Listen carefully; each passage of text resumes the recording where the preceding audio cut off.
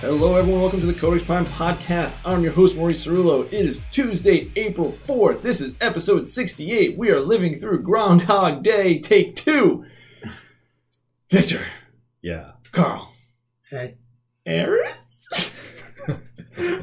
Crickets. How are we all doing today? I couldn't be more excited. Yeah, me too. This is great. Carl, how are you? It's been a rough couple of days. Yeah. Been a rough 7 minutes or so. We just lost our first recording attempt, so we're just repeating ourselves almost word for word. That was good, Carl. That was actually almost word for word what you said before. Oh man, we are trying to reset my brain here because we already did this, but we are a couple days past WrestleMania 33. We are on the other side. You guys, the biggest event of your lifetime, the ultimate thrill ride, has occurred. Mm-hmm. And you guys have many thoughts. We're going to get to those a little bit later in the show.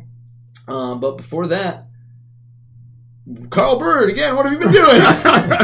Actually, I know what you've been doing. What you've been playing a certain free PlayStation online game? Yeah, Let It Die. Mm-hmm. I don't know if you guys saw the commercial about it. It's with Gloria Gaynor's I Will Survive and a dancing, skateboarding Grim Reaper.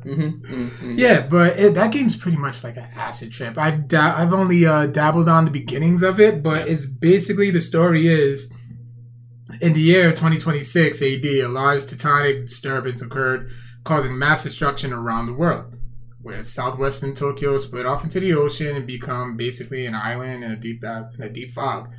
So then tower rises from somewhere, and you basically just have to like climb through it, face bad guys as that acid trip dancing Grim Reaper guides you along. So like I said, I'm only in the beginning stages of it. I've only dabbled it, but I actually plan on twitching my adventures for it. Now, I think Eris played this game, but I can't recall.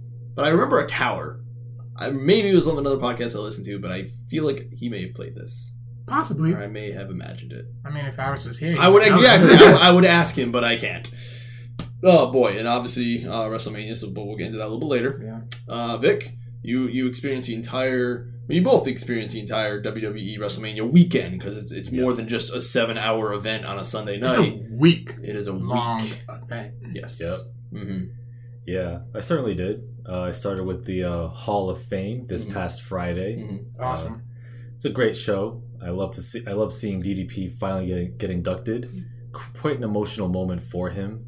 And he deserves an induction just for DDP yoga alone. Yes, saving lives. And all the lives he saved. But yeah, it was great seeing him up there. It was great seeing the Rock and Roll Express, and it was kind of surreal seeing Jim Cornette on modern WWE programming inducting said team. Well, I mean, he was their rival. He managed the Midnight Express among other tag teams. But yeah, Midnight Express, Rock and Roll Express, those matches were like pretty serious back in the day. Mm-hmm. Yeah, and they were quite the influential tag team as well. Oh yeah, yeah, Rockers, you name it. And then it was cool seeing Beth Phoenix be inducted. I like a little Edge number that she did. Edge number? Yeah, like she as she was thanking Edge, she said, "Okay, I'd like to thank Adam." The whole crowd started going crazy, and then out of nowhere, Tony Chimmel comes up. Hold on, let's do this right. He's your 11-time WWE Hall of Famer, the Rated R Suit, and then he was like, and Edge was like in tears, freaking laughing. Yeah, Tony Chimmel, Rated R Superstar. Yeah, that was funny. Then we saw Teddy Long, aka the cheapest man WWE has ever employed, according to the APA, who inducted him. It was cool seeing Teddy Long out there, doing his old man dance. Which I always get a kick out of. Holla, holla, holla. I hate that dance so much. Him and R-Truth's dance, I hate it. Yeah, I mean, Teddy Long's the better dancer, in my opinion. Is R-Truth still wrestling? Yeah, he is. For WWE? Yeah. Him and like Vince McMahon are like boys. That's why he keeps a job. They're like actually best friends. Yeah, I've heard that. Yeah. Good for him. Yeah. So it was cool seeing Teddy Long up there. I mean, I would love to see Teddy Long book one more tag team match or one more one-on-one match with The Undertaker. Well, that's not happening. Oh no, we'll get into that later on. Yeah. And then you had the inductee for this year, the lead one, Kurt Angle, making his return to WWE in a fine speech, hilarious highlight reel of some of his more comedic bits over the years in his WWE career. I did want him to give some lip service to his TNA years, at least to shout out some athletes that he's worked with. And rather than making it seem like his career stopped in 2006 and he just came back. Well, sorry, they kind of did that with Sting too. Mm-hmm. Except it was even more years, but they just totally lost out. Yeah, I was hoping when TNA was having all those troubles that they would sell at least their tape library, because now they're all their old, not old, but a lot of their talent are now WWE, NXT and all that good stuff. So yeah, I would say too, like I was actually like happy to hear during Kurt Angle's speech that he shout out Steve Mofo Bradley. When I was training with Bob and Mike, that was when he died. So, and he was a local from, I want to say either New Hampshire or somewhere upstate Massachusetts, and he was very, very influential around this area. And he was signed to WWE during their Power Pro Wrestling days, which was the developmental territory before OVW, like probably a couple of years before. And he trained heavily with Kurt Angle, so and I guess he was a huge influence on him. So it was very cool just to hear like local boy. Yeah, local boys, getting some love. And Teddy Long mentioned Providence too. Oh, nice. So I was like, nice. And then the video package, they showed Ravish and Rick Rude calling us Rhode Island rednecks. Yeah, that's like, great. Okay, like 3 times. I'm sure everyone here remembers Chuck Palumbo. Yes, he went to West Woke High School, and he was a 1,000-point scorer on our basketball team. Nice. So his name hangs in our gymnasium. Doesn't he live wasn't he from like down the street or something? I'm not sure what house it was. I mean, we're here right now. I'm sure we can go find it. But Chuck Palumbo was probably most remembered for his Billy and Chuck days with Mr. Ass, Badass Billy Gunn, who that theme song used to crack me. Who was just going by Mr. Ass at the time. Or I don't know what the hell he was going by. The one Billy Gunn. I don't know. He was doing all sorts of stuff. He did do that. Yeah.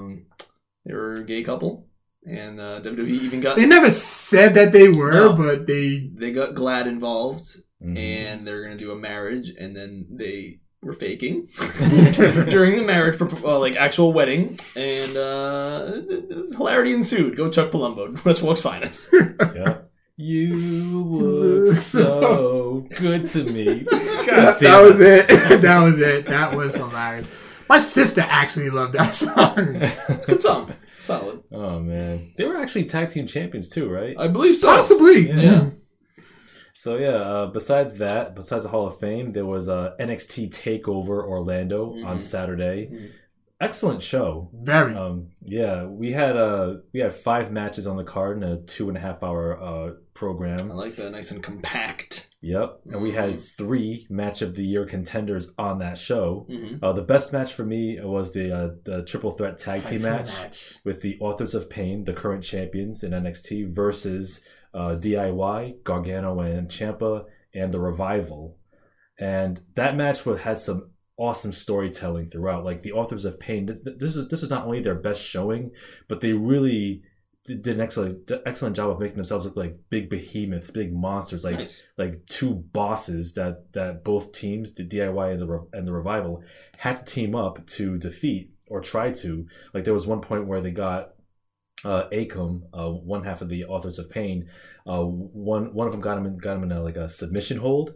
I think it was Scott Dawson or Dash Wilder who got him in a submission hold on the ground, and then Gargano went over Akam and put him in a crossface at the same time in order to get him to submit. And it's like just when he was about to tap out, his partner made the save, and I was like, shit. But even then, like they were holding his partner off for as much as possible, so they built that suspense up like crazy. It was to the point where I was like, yo, they really this is dope. This is dope. They really gonna get it? They're really gonna get it? Nope, they didn't get it. No. So were the Revival the champions? No, Authors of Pain were the defending champions, and DIY and Revival, they were getting so desperate that they actually exchanged each other's finishing holds to try to finish off Authors of Pain. Mm-hmm. But at the end, Authors of Pain, they prevailed. They eliminated DIY, and then they eliminated the Revival, which kind of, I wasn't really feeling the outcome, but it was definitely a match of the year contender for me, like in terms of the storytelling and the suspense. It was just an amazing match. Nice. And then you had Asuka versus Ember Moon. Asuka, she's still the current NXT Women's Champion. Not only the longest reigning women's champion. She won it last year on April 1st, 2016.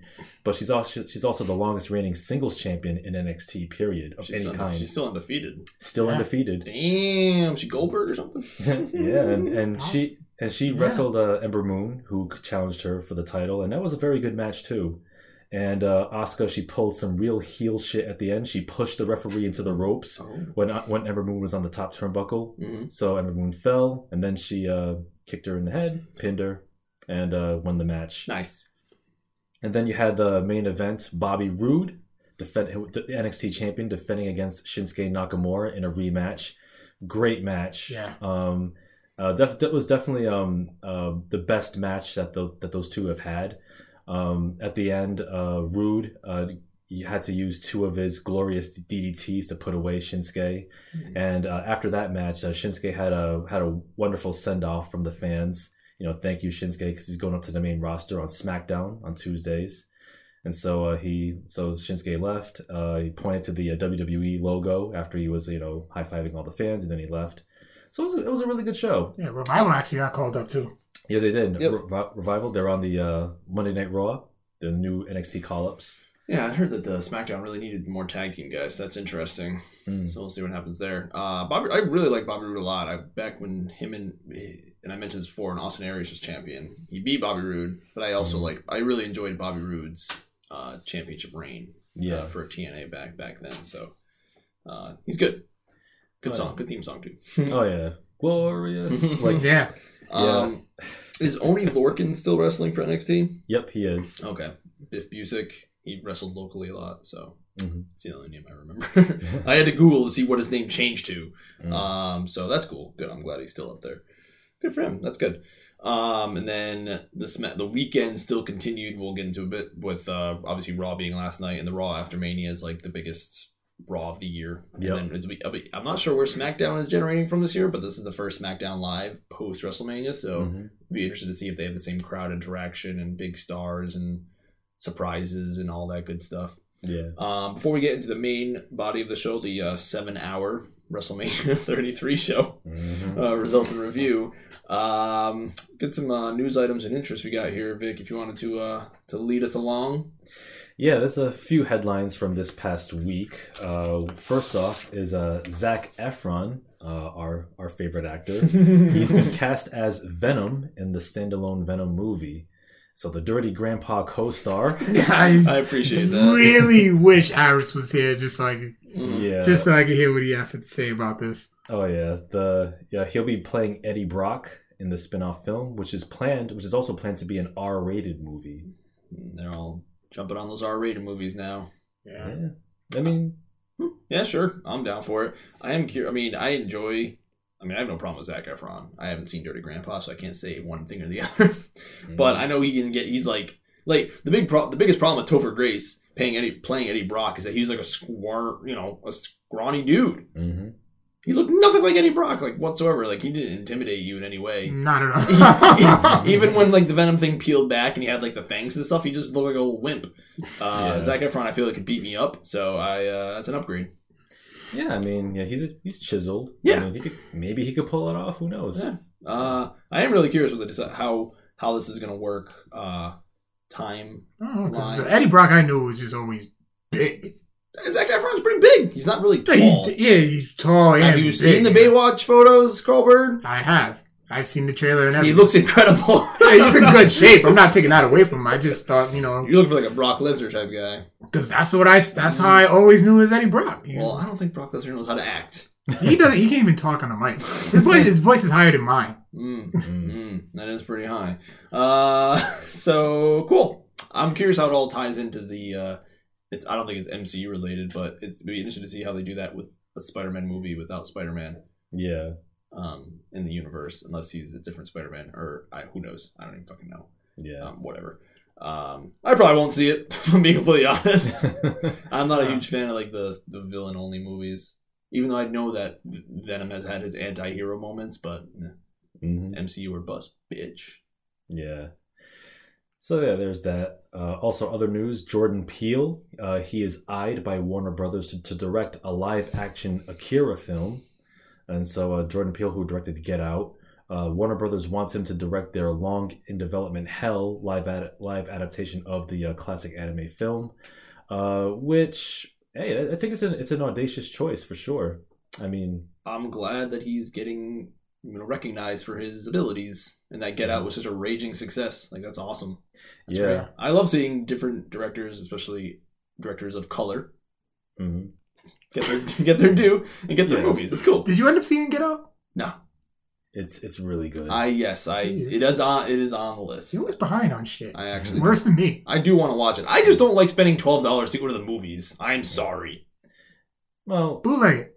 Don't bootleg it. No. I try to avoid bootlegging if at all possible. Yeah, streaming is whack.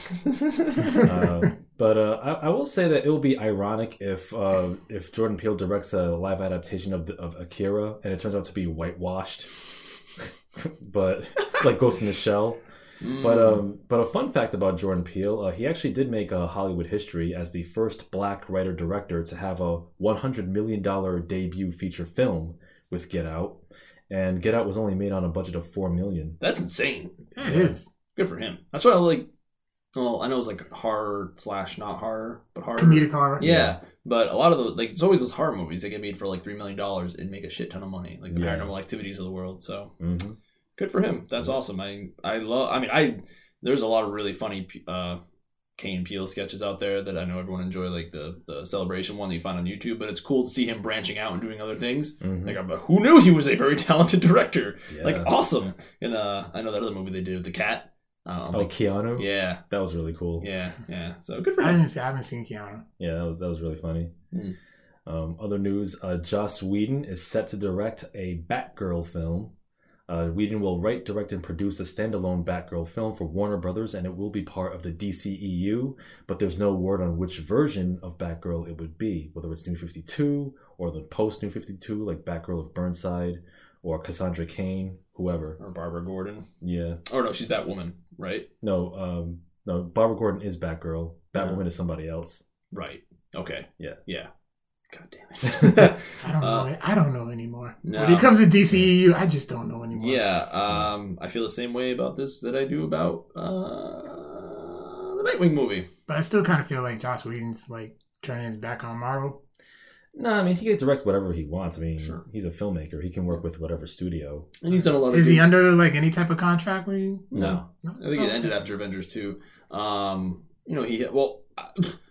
I would have much rather him be the helm of the big movie over Zack Snyder. That's for sure. And he has a good history with female characters. With Buffy and a lot of the other movies. Serenity, or excuse me, Felicity. Oh, Firefly. Serenity was the name of the movie and the ship. He did something else for WB, but he's done a lot of good stuff there. And I feel the same way about Nightwing. I just whatever. I don't care. There's what? There's just Batgirl exists. Okay, cool. Like you said, there's like 7 of them, so who knows which one it is. Yeah. I don't discount his abilities as a director, but if I remember correctly, Joss Whedon had a lot of like internal fights over Avengers 2 with Marvel. And if you thought that was bad, just fucking wait until Warner Brothers sticks their fat ass in there.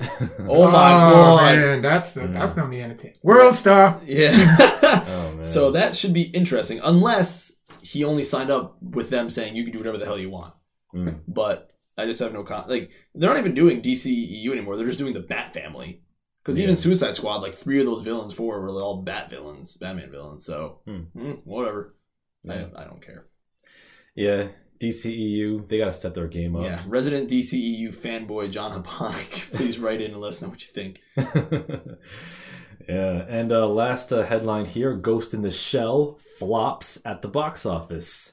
This live action adaptation starring Scarlett Johansson, based on the 1995 anime classic, only grossed $19 million domestically, but the film cost $110 million to produce. Good Lord. Yeah, and it grossed $40 million worldwide. Internationally, for a worldwide total of $58.7 million. Now, what a flop! Are any of you guys surprised at this? Nah, me neither. I mean, I'm glad that I know that anime is like the next big thing that Hollywood's gonna try and scrape by and like just get their movies out there, because there's a lot of good stories out there. But there was a lot of controversy with the whitewashing. I know the creator said he didn't see it that way because her main character is an android and kind of just takes whatever viewpoint. And I'm glad, it's cool that Scarlett Johansson's getting a starring role, because she did good in that. There was another movie, Lucy. Yeah, that did really well. But sometimes these movies, they can't outrun the controversy that follows them. Yeah, and I think it's ironic too that this movie flopped because Hollywood's studios' rationale is, well, we can't cast a Japanese actress because Japanese actresses don't make money and there's no bankable Japanese stars. Well, what happened now? Looky here. My favorite actress or actor or actress, I'm not sure, whatever, is Colleen Wing. That's the character's name in Iron Fist. Mm-hmm. The Asian actor whose name I do not know. Jessica Hedwig? Yeah. She's the best. She's really charismatic. And she was in Game of Thrones. She was in Star Wars as one of the Rebel pilots or Resistance pilots. She's great. I'd see a movie with her. She's great. Now, do you think this is going to start a trend? Like, how video game movies are just awful? You think that this could start a trend with anime movies? I mean, we had Dragon Ball, which was god-awful. Mm. Ghost in the Shell flopped, so I'm kind of nervous about Akira. Yeah, Akira, I mean, the reason why I think Warner Brothers, I think Sony had the rights at one point, but they balked because they realized it was going to cost like $300 million to do it justice. So they were like, no, we're not touching that. Yeah, when those movies pass hands by just so many different developers and people and script rewrites, it never comes out well. I don't know. I mean, the movie might be good. Could be. If you can get past, the controversy of it, whatever. I'm a white dude, I don't even fucking realize it, whatever. That's just me. But it's funny because I mentioned this before with like the Final Fantasy 15 movie. That's a Japanese made movie. All their characters are white. The Chinese movie with Matt Damon, that was a Chinese director, the Chinese backing, Chinese funding, Chinese everything. They cast Matt Damon. It wasn't a white dude that cast Matt Damon, it was a director. He wanted him. Yeah. So, I don't know. Whatever. Yeah. I think the Great Wall kind of flopped too. Maybe they're probably aiming for like the China money. Yeah. And Death Note just dropped the trailer for Netflix, and their main character they made him white. Oh, I think I'm pretty sure he's Japanese in the anime, and so more people are upset about that. I was never a Death Note guy, so I can't say yes or nay. It's I don't see it stopping. Until like you saw this with the Iron Man story, the Marvel story that you commented on. Oh yeah. You want to just real quick, just because it's a little related. I think Marvel, if I can pull it up on my phone. They blame sales. Their sales were slumped a little bit the past quarter. Yeah, apparently Marvel blames diversity or their lineup of diverse characters as the reason why their sales have flopped. Yeah. Apparently, the headline here reads, one of their executives said that we're not about politics, and he said that maybe people aren't so willing to see diverse characters. But I'll read a quote here. It's from the Vice President of Sales, David Gabriel from Marvel. He said, quote, what we heard was that people didn't want any more diversity. They didn't want female characters out there. That's what we heard, whether we believe that or not. I don't know that that's really true, but that's what we saw in sales. We saw the sales of any character that was diverse, any character that was new, our female characters, anything that was not a core Marvel character, people were turning their nose up against. That was difficult for us because we had a lot of fresh, new, exciting ideas that we were trying to get out, and nothing new really worked, unquote. So, I don't know. I mean, you said it well on your Facebook post. They didn't create any new diverse characters. They just took old existing characters and just replaced them with diverse characters. Yeah, it was like a reskin of heroes that we've seen before. Yep, they made Iron Man black girl. Yeah, 50-year-old black girl. Riri Williams. They made Hulk an Asian man. Yep.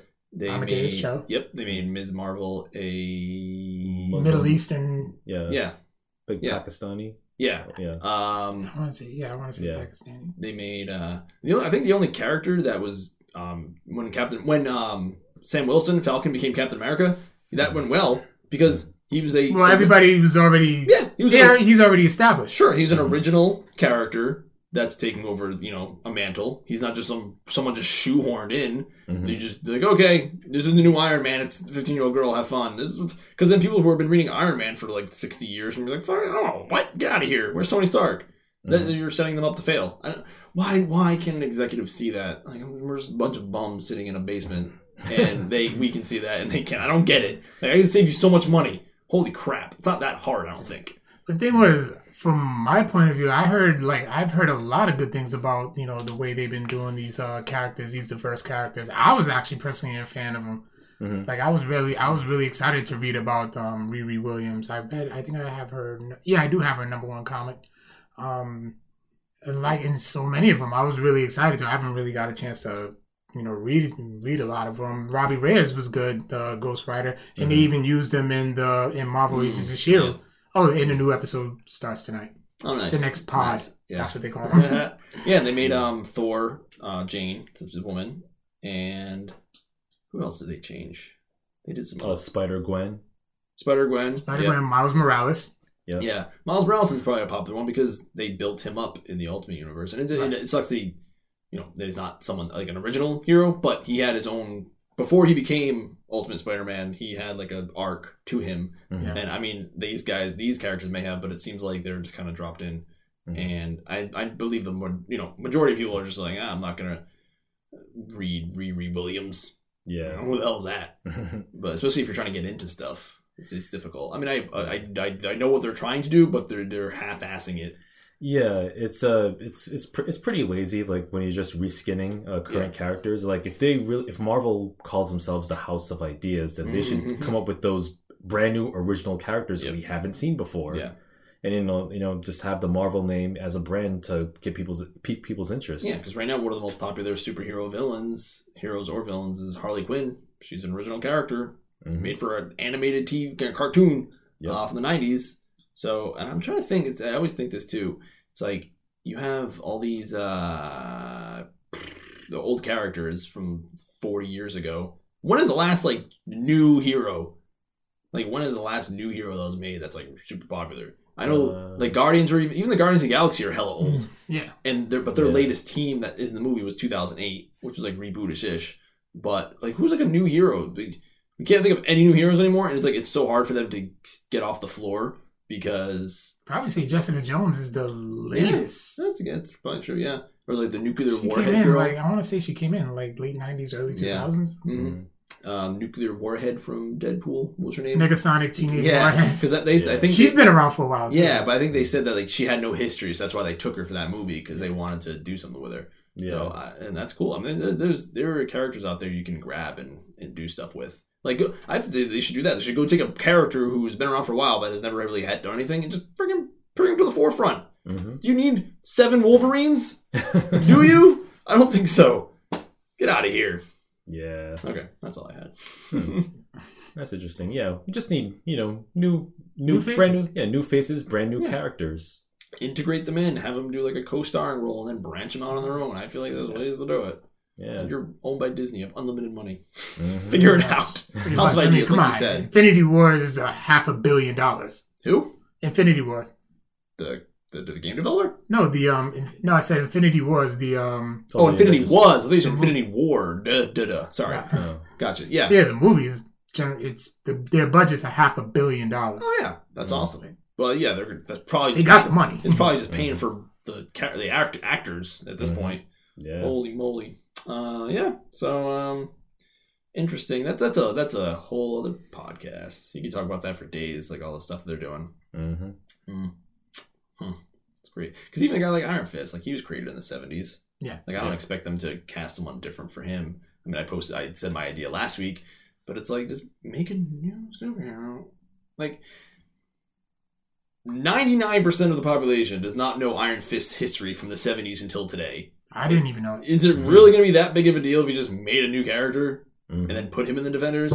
Like, what the fuck? Is it really that big of a difference? I don't think so. Well, you don't want to piss off the purists. That's right. Yeah. Yes, that 1% of humans. I don't want to make them mad. Yeah. Oh God. Oh God. Oh boy. Oh boy. Well, so that's our headlines for this week. Sweet. I'm about this week. Wow. Yeah, it's been pretty quiet. I mean, the Joss Whedon thing when I first posted, I thought it was like a April Fool's joke. Or like it was like, really, Joss Whedon? That's what you're doing? Good for him. Good. Yeah. And they just had the 20th anniversary EW Entertainment Weekly had a big spread about the Buffy 20-year anniversary, so that was pretty cool to see that. Nice. Now the biggest thing that happened this past week, and it's interesting because now that WWE like owns the entire weekend, everything else just kind of gets out of their way because it's like so freaking big. And we talked about everything surrounding that. Yep. Boys, I am retired as a certain wrestler is after this week. I've stepped away from the wrestling world, so I've missed all the pomp and circumstance. But I still root for the success of individual wrestlers, not so much the company because they drive me fucking crazy. How was WrestleMania? Thoughts, results, reviews. Yeah. WrestleMania 33 taking place in Orlando, Florida this past Sunday. The ultimate thrill ride. Yes, the ultimate thrill ride. All 5 hours of it plus the 2-hour pre-show. So technically it was a 2-day event because it ended right after midnight. Wow, we thought it went late last year. Yeah. That was yeah. Damn. This is 33 this year is the longest WrestleMania on record. I believe it. And I would say like it was an enjoyable show. It was quite entertaining. It was definitely better than 32 last year. I will say I do have a few issues here and there with the show, but overall it was an enjoyable package. Carl, do you have any opening thoughts? Give it like a C. A C? Like it had its good, has its flaws, had its great spots. One surprise. Which we'll get into. Yeah, we will. Yeah, so but you're right. It was enjoyable. Yeah. I overall I would, if I had to give it a grade, I'd give it a B. Solid B. But we began with the 2-hour pre-show. We had the first match of the night, Neville versus Austin Aries for the Cruiserweight Championship. Very good match. I expected Austin Aries to take it, but Neville actually secured the win. He hit him with the Red Arrow out of desperation. After and freaking clawed his eyes. Yep, clawed his injured eye. Nice. So he gained the advantage. So Neville is still the king of the cruiserweights. Nice. Yep. And then you had the Andre the Giant Memorial Battle Royal. Yes. Where perennial tool Mojo Rawley won by eliminating the final contestant in the Battle Royal, Jinder Mahal, who was robbed unjustly because a certain go ahead, let it out. A certain football guy, Robert Gronkowski, or you know who he is, or Grak. Who the fuck cares? You know what? If anybody who lives outside of the New England area does not give a fuck who Robert Gronkowski is, and I'll tell you something right now. What pisses me off about this whole thing? The only reason why Mojo Rawley is getting a push. You want to know what Mojo Rawley's gimmick is? His gimmick is, I have a famous friend. And a famous friend is Rob Gronkowski. Funny thing about that, too, is when Rob Gronkowski was about to interfere, one of the security staff actually stopped him from coming into the ring because that security staff member did not know that he was part of the show. So after that bit of awkwardness for like a few seconds, he came... Well, it gave it a more legit look. Yeah, it did make it more legit. I mean, I give it that. He came in, so Gronk came into the ring. He did his little football stance or whatever, and then he bum rushed or tackled Jinder Mahal, shoulder checked him. I believe. I call it a hit stick because it's a bad term. Yeah. I believe it's a no holds barred when it's a battle royal. I don't think there's any disqualification. No, it's not. So Mojo Rawley is your 4th Andre the Giant Memorial Battle Royal winner. Did not see that coming. I did. No. If you go back and check the tapes, this is the exact ending that I predicted. You did predict it last week. I thought you were just ribbing, but no, you were on the money, Maurice. They love their celebrities. They fucking love their celebrities. I'll give you a high five for that one. Woo! Yeah, good one. Like, I looked at your elbow. like I predicted Braun Strowman. Carl predicted Sami Zayn. Both were eliminated. They don't have famous friends. I'm sorry. No, and Sammy actually had a chance too. Yeah. He did. Was Big Show in this match? Was he? He got eliminated first. Oh wow! Yeah, like they got him out the way. Okay. Yeah, that's funny. So yeah, Mojo Rawley, Gronk. Who gives a shit? He got the big trophy. Yeah, he did. I guess Gronk is recovered from his back surgery. It's so funny seeing all the sports around local sports pages on Facebook and everything posted about Rob Gronkowski being involved and talked about it on ESPN First Take. Sports fans are the fucking worst. Yes, they are. They are the worst. They are the worst of the worst, especially when you're reading it as someone who appreciates the art of wrestling, and someone's like, you shouldn't be doing that stuff. You should only be focused on getting better. I'm sick of his act. I'm like, dude, all he did was just literally just push someone over. He just pushed him over, and obviously they got who was it? I'm sorry, that they shoved over. Oh, Jinder Mahal. Yeah, he made it look way worse than it really was, because he's a wrestler. He's supposed to do that. It's like, oh my god, shut the fuck up. Just shut up. You're white people like that. People like that are the reason that you hate us, Victor. People like that. It just drives I hate you guys. I'm sure you probably would have seen the same thing if like Des Bryant did. All the Dallas be like, oh my god, you're focused on football. There's just fans like that everywhere. It's the worst. It's the worst. Fuck them. All of them. I hate them. Yeah. Please continue.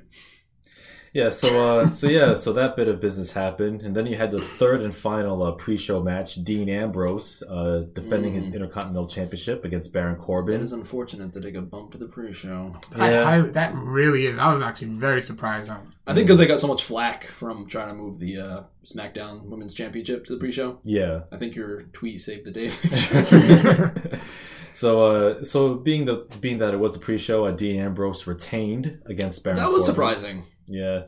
Interesting. It was surprising. I mean, I was kind of hoping for Baron Corbin to get the rub. Yeah, I mean, there's really no good reason why Ambrose should remain Intercontinental Champion, but we did score cards as like you did last year. Our cards were fucked. Nice. Yeah, so after that, we got into the main show with the opening match of AJ Styles versus Shane McMahon, in what was actually a pretty good match. That's a good starter. Yeah. Get the crowd going. Yeah, Shane McMahon definitely held his own, and AJ Styles, man, he proved why he is one of the best wrestlers in the world. He carried him to a great match. Yeah, he's the best. Shane did a shooting star press. Yep. Better than Brock Lesnar. Wow. Yep, landed right on his belly instead of on his head. There was an awesome spot there where AJ Styles did a 450 splash from the top rope because Shane was laid on the ground. And as soon as AJ Styles landed, Shane caught him in the Hell's Gate, triangle chokehold. Nice. So lots of very good chain wrestling throughout. So at the end, AJ Styles won with a phenomenal forearm. That's good. In my opinion, AJ Styles is the best wrestler in the world. Absolutely, I won't argue with that. I won't. Yeah, I won't argue with that. So it was a very good match, very good opener.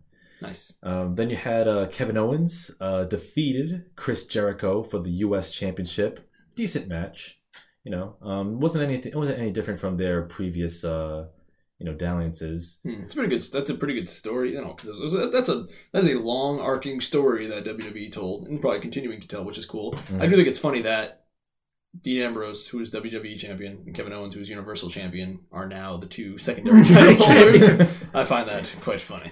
Yeah, and this is Kevin Owens' fourth WWE title. Damn. Yeah, following the NXT Championship, the Intercontinental Championship, the Universal, and now US. So now he just needs tag and world. Yeah, and he will have the ball. Yeah. So it was like it was a good story. 2 Canadians, 1 US belt. That's the story of America right there. Nice. Yeah. Then you had the fatal 4-way women's match for the Raw Women's Championship. Bayley defending against Charlotte, Sasha Banks, and Nia Jax. I think I said Bayley was going to retain. I think I may have. Yep. I think so. I think so, and you called it, Maurice, once again, because Bayley did in fact retain. They first eliminated Nia Jax. I wanted Matt. I was going for Nia on that one. Rock's cousin. Yeah, Rock's cousin, but she has a celebrity cousin. Why not? I'm just stunned. We said it earlier. Mojo has a friend who's famous. She has a cousin that's famous. Yeah, so does Roman Reigns. Yeah, but I said that explains a lot about Roman Reigns now. Mm-hmm.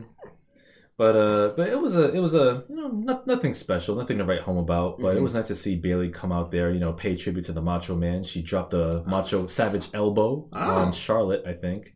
Because she was her and Charlotte were the last ones. Yep. I didn't watch Raw, but my other thing was that Sasha was going to turn on Bayley on Raw. Did that happen? No. Son of a bitch. And I thought it was going to happen too, because she kind of this was on Raw when they won their little 6-man match, and the ref was handing Bayley the belt, and Sasha kind of took it, then gave it to Bayley, and I'm like, could be next. Maybe it's next week. Could it happen? No, didn't happen. Maybe it's gonna be next week. We'll see. So, maybe not. Yeah, it's trying to build that up a little. And then you had the triple threat tag team match for the Raw tag team titles. You had Luke Gallows and Carl Anderson defending against Cesaro and Sheamus, and Enzo Amore and Big Cass. Now, just when the match was about to start, you had the New Day, the hosts, come out, and they said, we just received word that this is going to be a fatal 4-way match. But who is going to be the fourth team? And so, and then, just when the New Day, they were about to, slowly walking their way to the ring, and all of a sudden you heard the Hardy Boys theme music play, and then they received the hugest pop of the night. Biggest pop of the night. It was like Attitude Era level. Yes. Yep. And then when you saw Matt and Jeff Hardy come out in their Team Extreme, quasi Team Extreme get up / broken Hardy Universe get up, because Matt Hardy still has the colored hair. Yep. And there were chants of delete, and it was so good. Yeah, that's extreme. Even I marked on. I'm like, I did. I was like, holy fucking shit, it's the Hardys. I really enjoyed their tag run during the Attitude Era. I kind of missed some of Jeff's ascendance as a solo guy. I know he was when he left, he was probably one of the most over guys. Oh, yeah. And I didn't really like his TNA stuff. Obviously, all the Victory Road stuff that happened when he was not well. Yeah. And when he beat Austin Aries for the title, that's when I stopped watching TNA. So yeah, screw that. I literally watched TNA for 5 minutes. It's interesting. Yeah. It was before Hogan and Bischoff got there. It had its moments. It was interesting. Because I remember Hogan said that Bobby Roode is not the guy. Well, fuck you, Hogan. It's interesting to see because on the indie scene, Matt Hardy is the guy, but in the WWE universe, actually using that, it's still Jeff Hardy. He is still the number one guy, even though Matt revitalized their whole shtick. Yeah, it's hard to revitalize yourself when you're doing the same thing for 20 years. So good for them. Yeah. Even Jeff indicated, he's like, "Oh, I'm 39 years old and I can still do this." Yeah, and I heard somewhere that Jeff Hardy actually never had a serious injury in his in-ring career, which is remarkable. No, he actually hasn't. That's wild. Yeah, all his time off has usually been drug related. Yeah, I was just gonna say due to drugs. Yeah, there's no way around it. It is interesting because WWE is big on their drug testing, so we'll see. I mean, I think from what I understand, he's clean, totally clean, so good for him. Hopefully, he stays that way. And they had just wrestled in a Ring of Honor ladder match the night before. Yeah. So damn. And it's interesting because one of the angles that the Hardys were going through was the expedition for gold, as Matt Hardy pronounced, in which they actually went over to local territorial wrestling organizations and won some of their tag team titles. Okay. They won the TNA tag titles, then they won Ring of Honors, and then they won one in Mexico. That's funny. And now they won the big one. Yeah, the top one, the culmination of their expedition. That's great. The tag team titles. And hopefully we'll see more of their broken gimmick be, introduced more and more to the WWE fans. It'd be interesting because I know there is some TNA litigation that might be affecting that. Did they talk at all on Raw? They talked in the an interview. Yeah, but no broken Matt Hardy. No. Okay. Yeah, they talked on the pro show. Interesting. Yeah. But yeah, I would love to hear more chants of delete. Oh, they chanted that all Raw last night. Oh, we'll talk about that in a bit too. Then you had another match, the mixed tag team match with Nikki Bella and John Cena versus The Miz and Maurice, and of course Cena and Nikki Bella won. Miz was over like a motherfucker through that match. Yeah, Miz was the white meat baby. Holy shit! And I enjoyed that. Yeah, we didn't get to see Maurice wrestle too much though. Not as much as I wanted to. She was a former Divas champion though. She can't wrestle. That was during the era where it was just let's just get some pretty faces in the ring. Yeah, the Kelly era. Yeah, but still. You know, did she make an appearance? She didn't. She was at the Hall of Fame. Gotcha. Yeah. But after that match, which Cena and Nikki Bella prevailed, Cena, popped the big question finally, proposed to Nikki Bella. Well, thank God. Yep, and now they're engaged. So, yay. It's no Macho Man and Elizabeth, but... Man, I tweeted that and my phone blew up for at least a good, 10 minutes. Well... And nobody gives a damn about Al Roker. Yeah. How was he involved? Oh, he was a ring announcer. Oh God. Ugh. There we go. Yeah. That was it. I like the weather, but Jesus. That'll be a good episode of Total Bellas. Yeah. Maybe it was just a work. Maybe they're not really engaged. He worked himself into a shoot.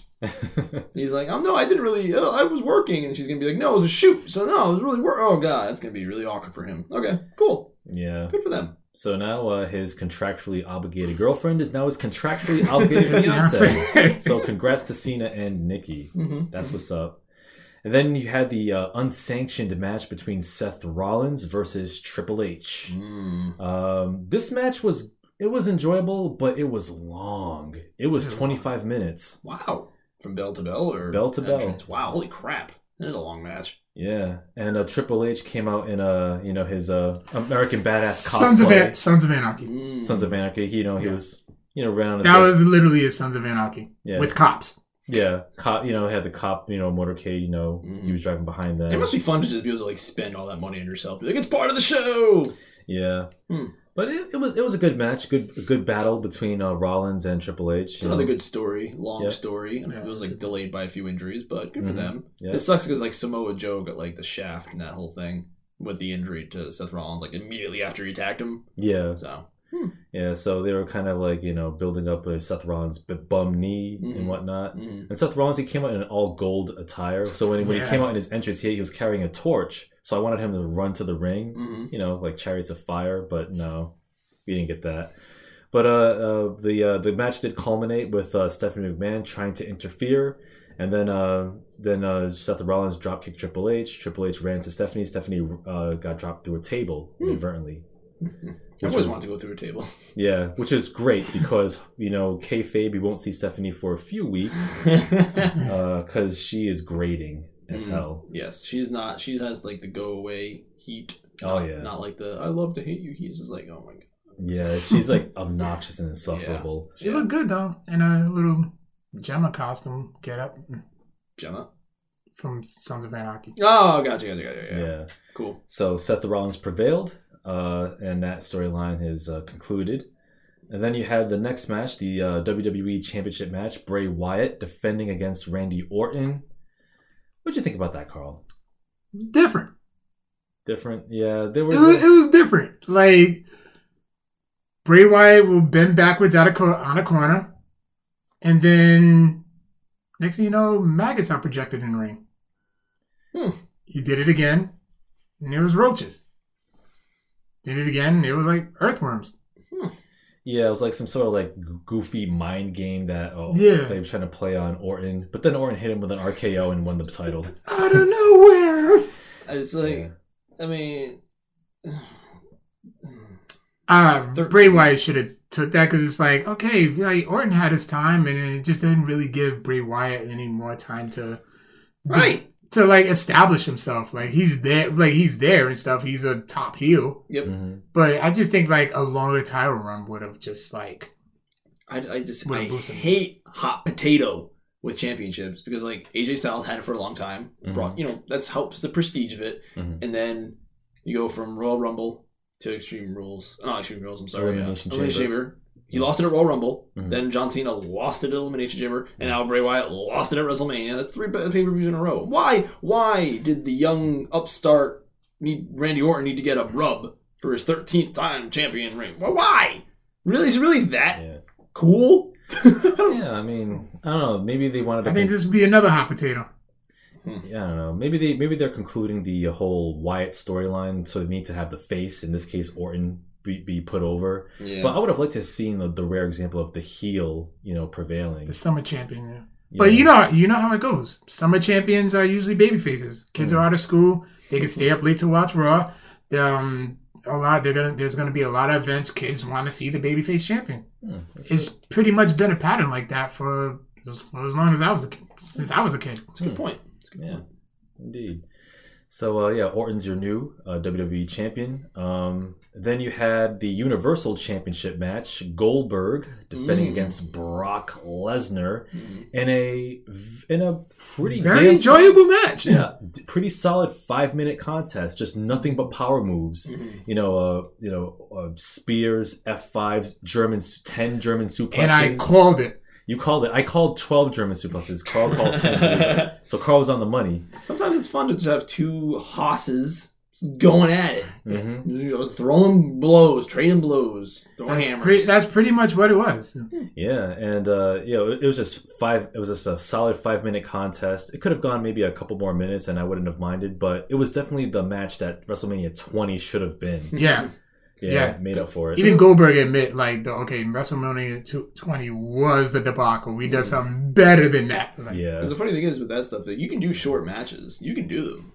Just make it powerful. Because it doesn't look like it's not a squash. It's not. He just ran through you because you hit him too. You hit him too. Just go back and forth. So cool. Yeah. And I'm glad that Goldberg's son got to watch him wrestle because he's been talking about that for years. That was pretty much that was it. So he wanted his son. So, but now that Goldberg is back, or was back, came back for his he did a little fight. He did a farewell. Yeah. The Hardy Boys, Kurt Angle being inducted, outside of CM Punk and Hulk Hogan. Fuck him. Who was left to come back? Like they're all The Rock's there. Yeah, I'm glad he actually. Well, did he show up at WrestleMania at all? No. Oh, good. He needed a year off. Yeah. But who? Like The Rock, he's back. The Rock is always around. Like he's like a freaking the moon just circles it forever. He's always in its orbit. Damn, who would be? Dynamite Kid? Sting's there. Like Sting came back. Dynamite Kid Sting came. Period. There's no one in TNA that I can think of. Drew Galloway came back. Yep. NXT. Drew McIntyre. McIntyre, yeah. Was he Galloway outside of, or is that someone else I'm thinking of? No, that's somebody else. Okay. Yeah. I think that might have been it. I think the Hardys might have been it. Yeah, Bruno came back. I think CM Punk is Ole Anderson, but he got Alzheimer's, so Warrior came back. Warrior, yeah. I think it's just CM Punk now. Yeah. I really think No. Owen Hart's wife. Oh yeah. Oof. Yeah. And that's gonna be a long shot. That ain't happening. That does suck that they can't really do more with his everything. So yeah. I mean, they put out the DVD. Yeah. Yeah. I don't think she's part of it, right though.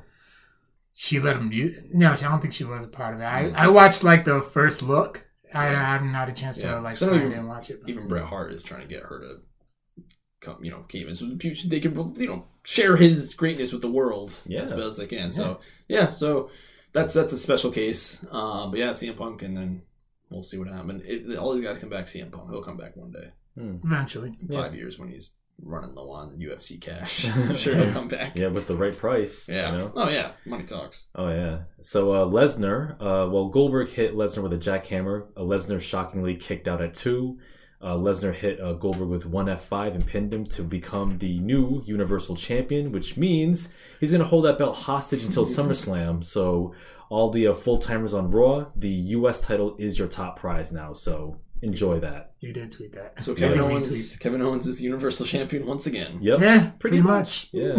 Nice. And and Goldberg the next night on Raw, last night this was during the Raw talk. He did have a farewell. But at the same time, he said, never say never. So he might come back for one more match. You never know. He'll probably just appears. He'd probably just get one. He'd probably end up becoming like an ambassador or something. Yeah. Letting his contract. Put him in the Hall of Fame. Oh, yeah. Yeah. Yep. Oh, yeah. Yeah.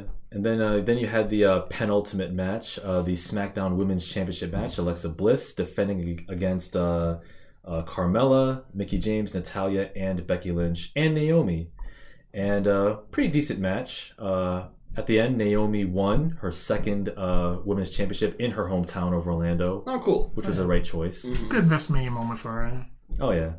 Good way to bounce back from her injury. She had to forfeit the title in the first place because of that. Sure. Oh, really? That's nice. Oh, good. I'm glad then.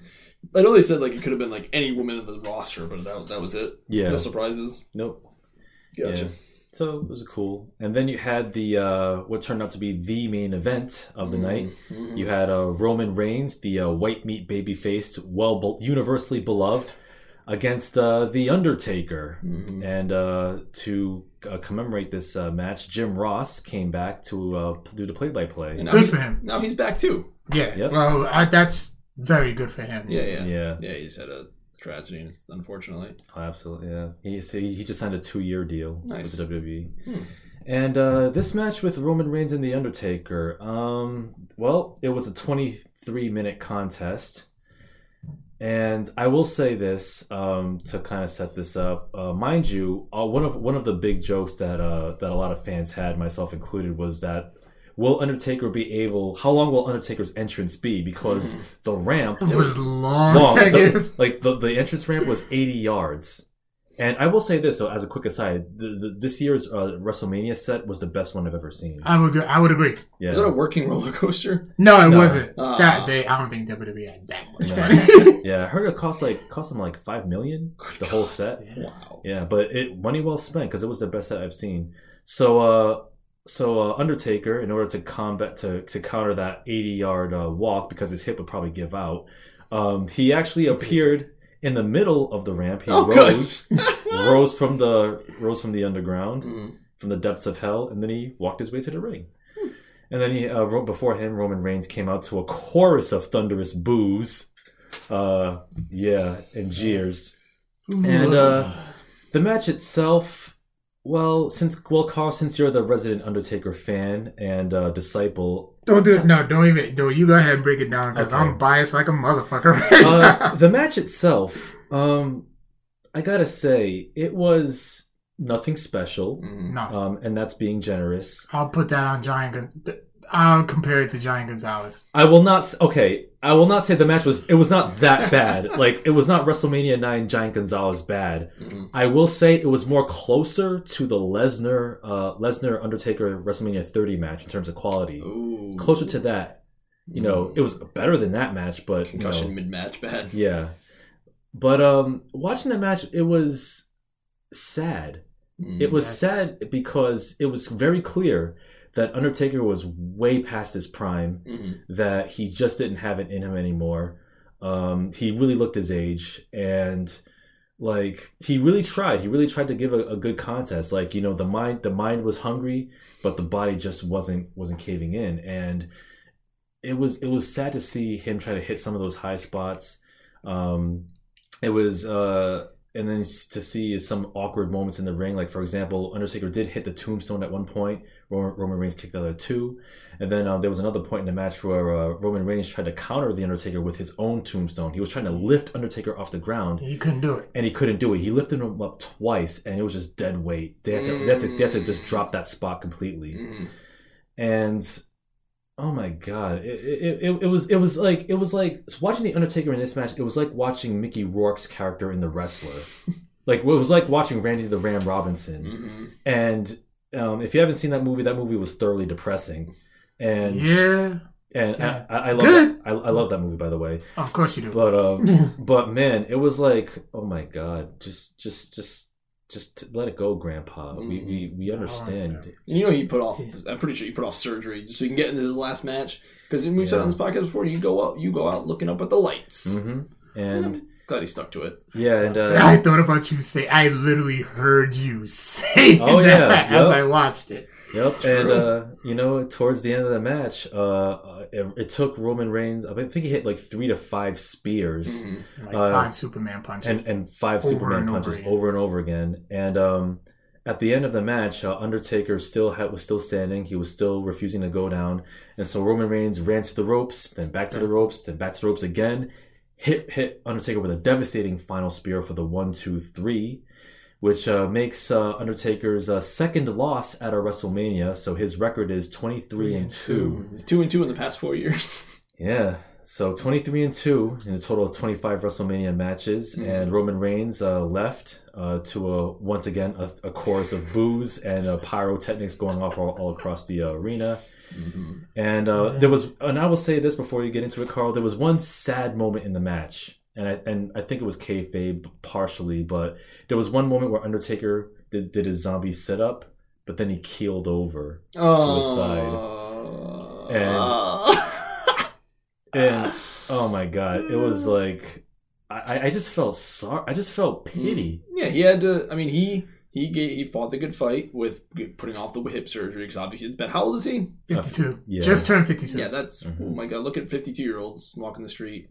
So good. You know, I'm glad he won. It's tough because Steve Austin's last match. They talked about that going on last. He's talking about on his podcast, him and The Rock. But he said he didn't feel like he could. You know, at his age and with all his injuries catching up to him, and he had like a issue the night before. We had to go to the hospital because like his heart started beating like crazy because he had like anxiety or something weird. So he like couldn't handle it. So it's obviously all eyes are on the main event match of WrestleMania with 60,000 people. So good on the Undertaker. Like I said, they go out and we're gonna give Carl his time. He's gonna get his time.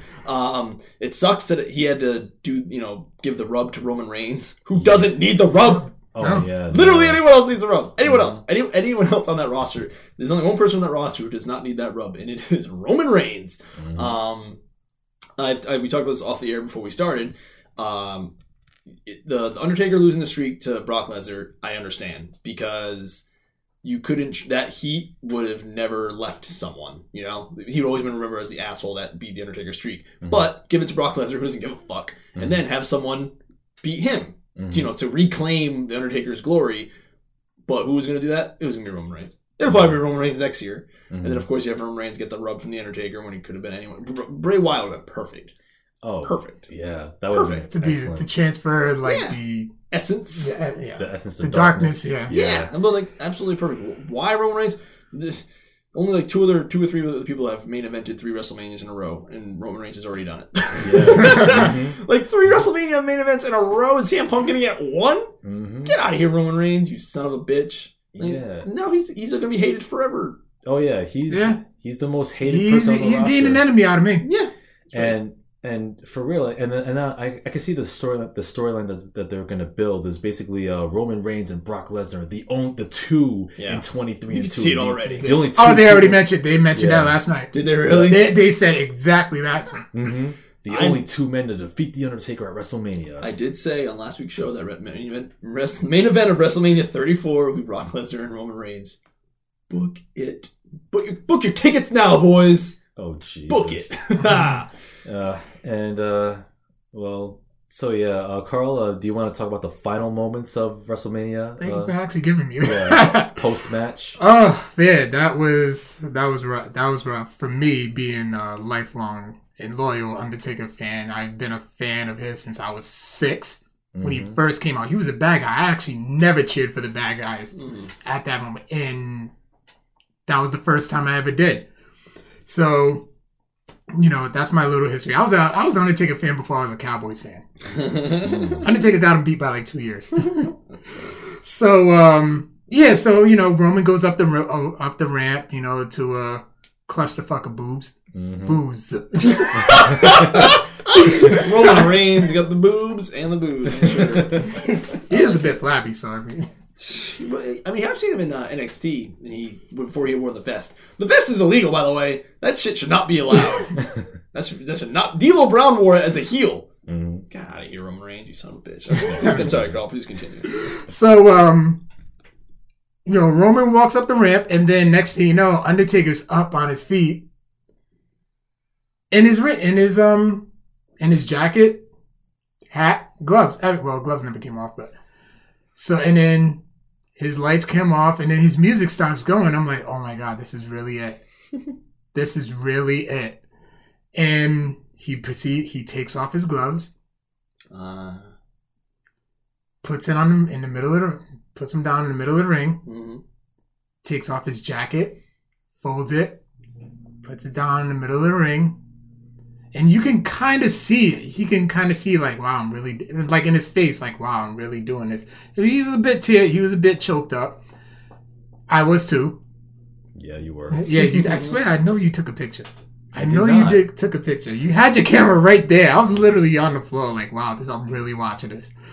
And he took his hat off in his true form, rolled his eyes back, sat it on top, took a nice good look around, walks out, breaks character, kisses his wife Michelle McCool. You can see his son Gunnar there. Walks up the ramp. I mean, you can see people like this was probably worse than when the streak ended. Yeah, people were crying. I almost did. I was inside. 30 years is a long time. It's a long time. Mm-hmm. It's so weird. 27. Yeah, 20, rounding up a little bit. yeah. Mm-hmm. But it's like that's a long time. It is. Can be on TV every week for that. He might have more TV time than like any person ever. It's crazy. I will say somebody actually sent me a picture where in 27 years, Undertaker has been in 2,275 matches. Oh, there you go, yeah. He's won 1,717, lost 467, and he battled 91 to a draw. Mm-hmm. Wow. Yeah. He was the last like true blue gimmick, living the gimmick. Living in the gimmick. Yeah. Yeah, he was the last pre-Attitude Era active wrestler on the roster. Yeah, that's it. Yeah, it's crazy. Yeah, and like Triple H still does his stuff, but he doesn't have the mystique. He has his own complicated history. Mm-hmm. Undertaker's always been above the fray. Mm-hmm. Like even when like the Steve Austins and the Rocks come in and leave, he's still there, and Triple H goes behind the scenes. Undertaker's still he's like a looming presence. No, he was like the epitome of the word respect. Like there's only 2 wrestlers that I've heard. You cannot hear not one bad thing said about them. The other being Sting. Mm-hmm. And I mean he was running Wrestlers Court. Mm-hmm. I don't know if you ever heard of Wrestlers Court. That was when whenever there was like situations, they would go to Undertaker first before they would go to Vince. Mm. So and Undertaker was the judge, so he was that guy. He was like that teacher, that mentor to everybody. So that's why he has that, respect type, And then he walked out and his clothes laid there in the middle of the ring. Even after everybody was gone, as they were breaking down, the technicians left his clothes there for a half hour.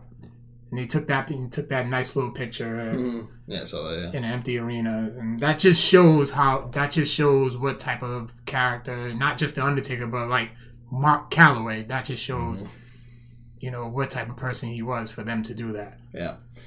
And it's crazy because he started off as like the tall lumbering guy. Whenever you see a new tall lumbering guy, you're like, oh god, this guy's gonna suck. And he was not the best wrestler when he first started. He wasn't even supposed to last. Yeah. He was literally supposed to be there for like he was probably 2 years top. A zombie wrestler. Yeah, that's zombie with magical power. It's ridiculous now. And Walking Dead is huge in all these zombie movies and stuff. And he just got better and better and better. He evolved. He also had a career renaissance like Shawn Michaels did. Like his wrestling in the 2000s, the later 2000s, was the best of his career. Yeah, and it's so surreal to see the Undertaker finally retire because we all 3 of us literally grew up watching that man. Yeah. Like I said, I was sick. I was 6 when I watched it. I literally watched it live on pay-per-view, and I watched this one too. Yeah. Oh, that's great. Yeah. And also, like, I will say, it was a nice touch when Undertaker walked up to the ramp. He walked back to the trapdoor where his entrance was. He took one last look back. Then he raised his fist, and then he descended. And everybody in the crowd would raise their fist with him. That's cool. It's a great moment, but it was a very emotional moment. It was like, I compare it to when Lou Gehrig retired. Wow. Right. Maybe because he's my favorite. I'm probably a bit biased, and probably because Lou Gehrig had a fatal disease.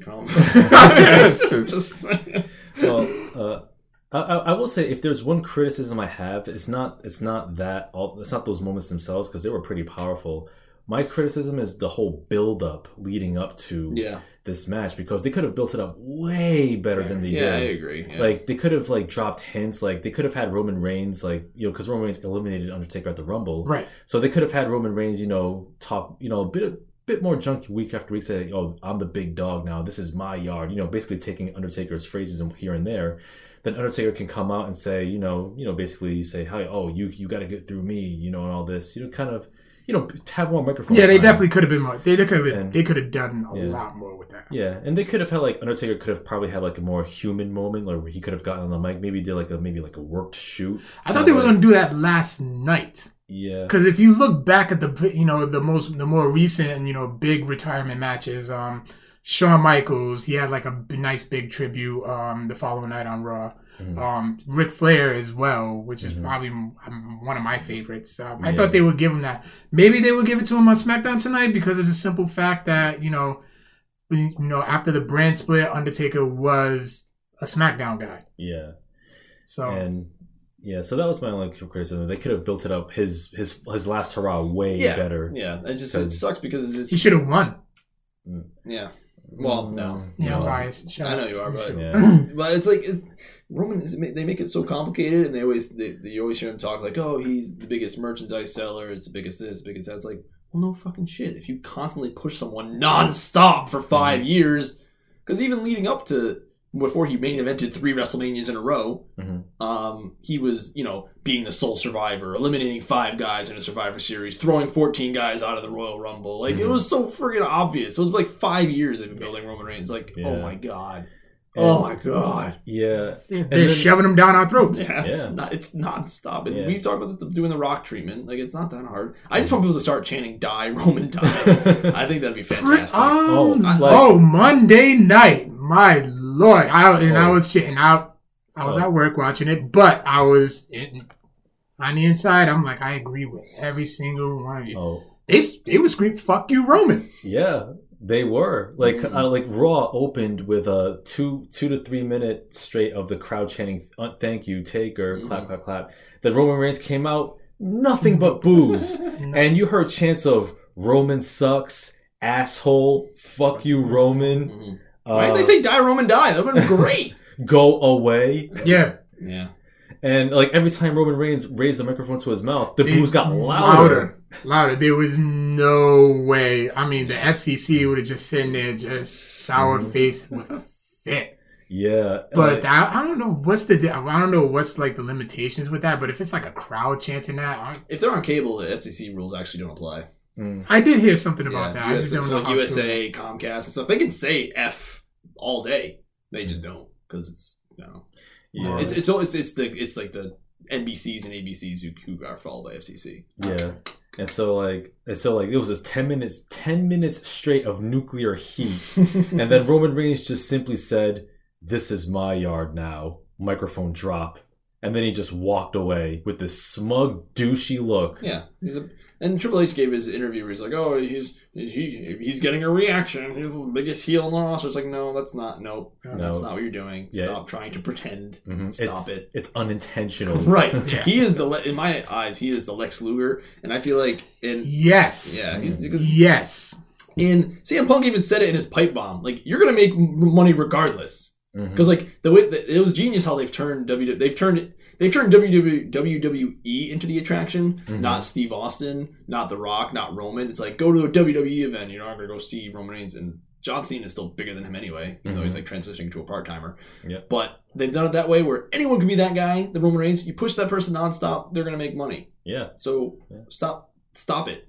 Just do it. It's organically. Holy shit. Again. You pay me $1 and I'll tell you this. He is a millionaire who should be a billionaire. They can make more money if they just got someone.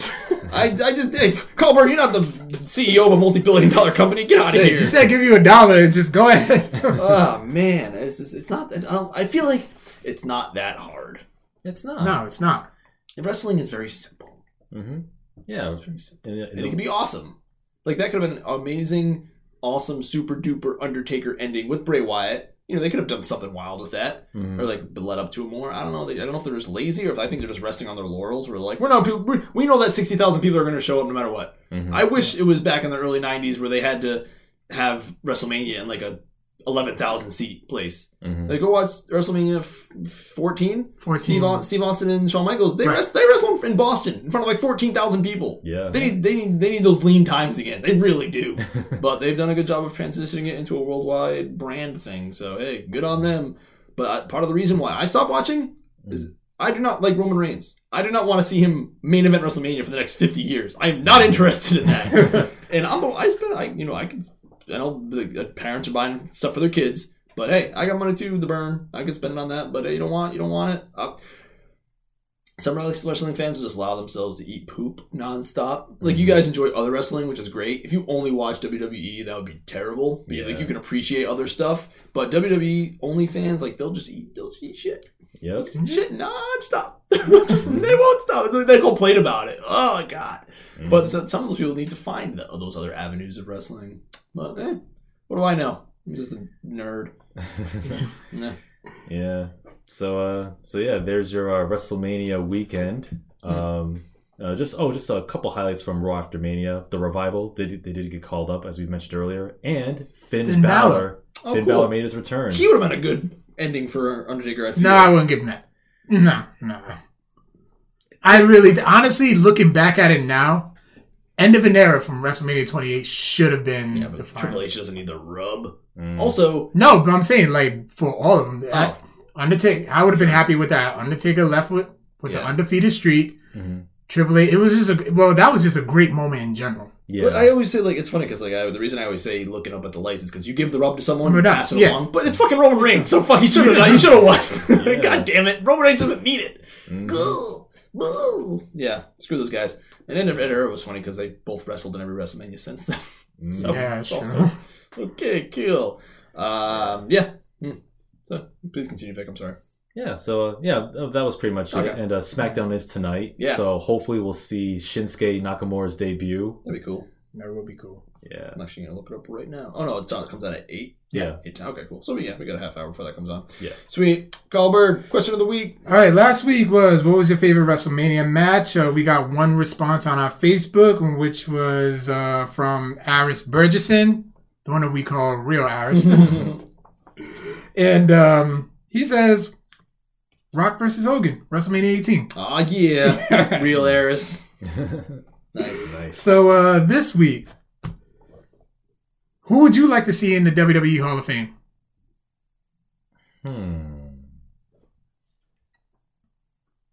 There's so many names.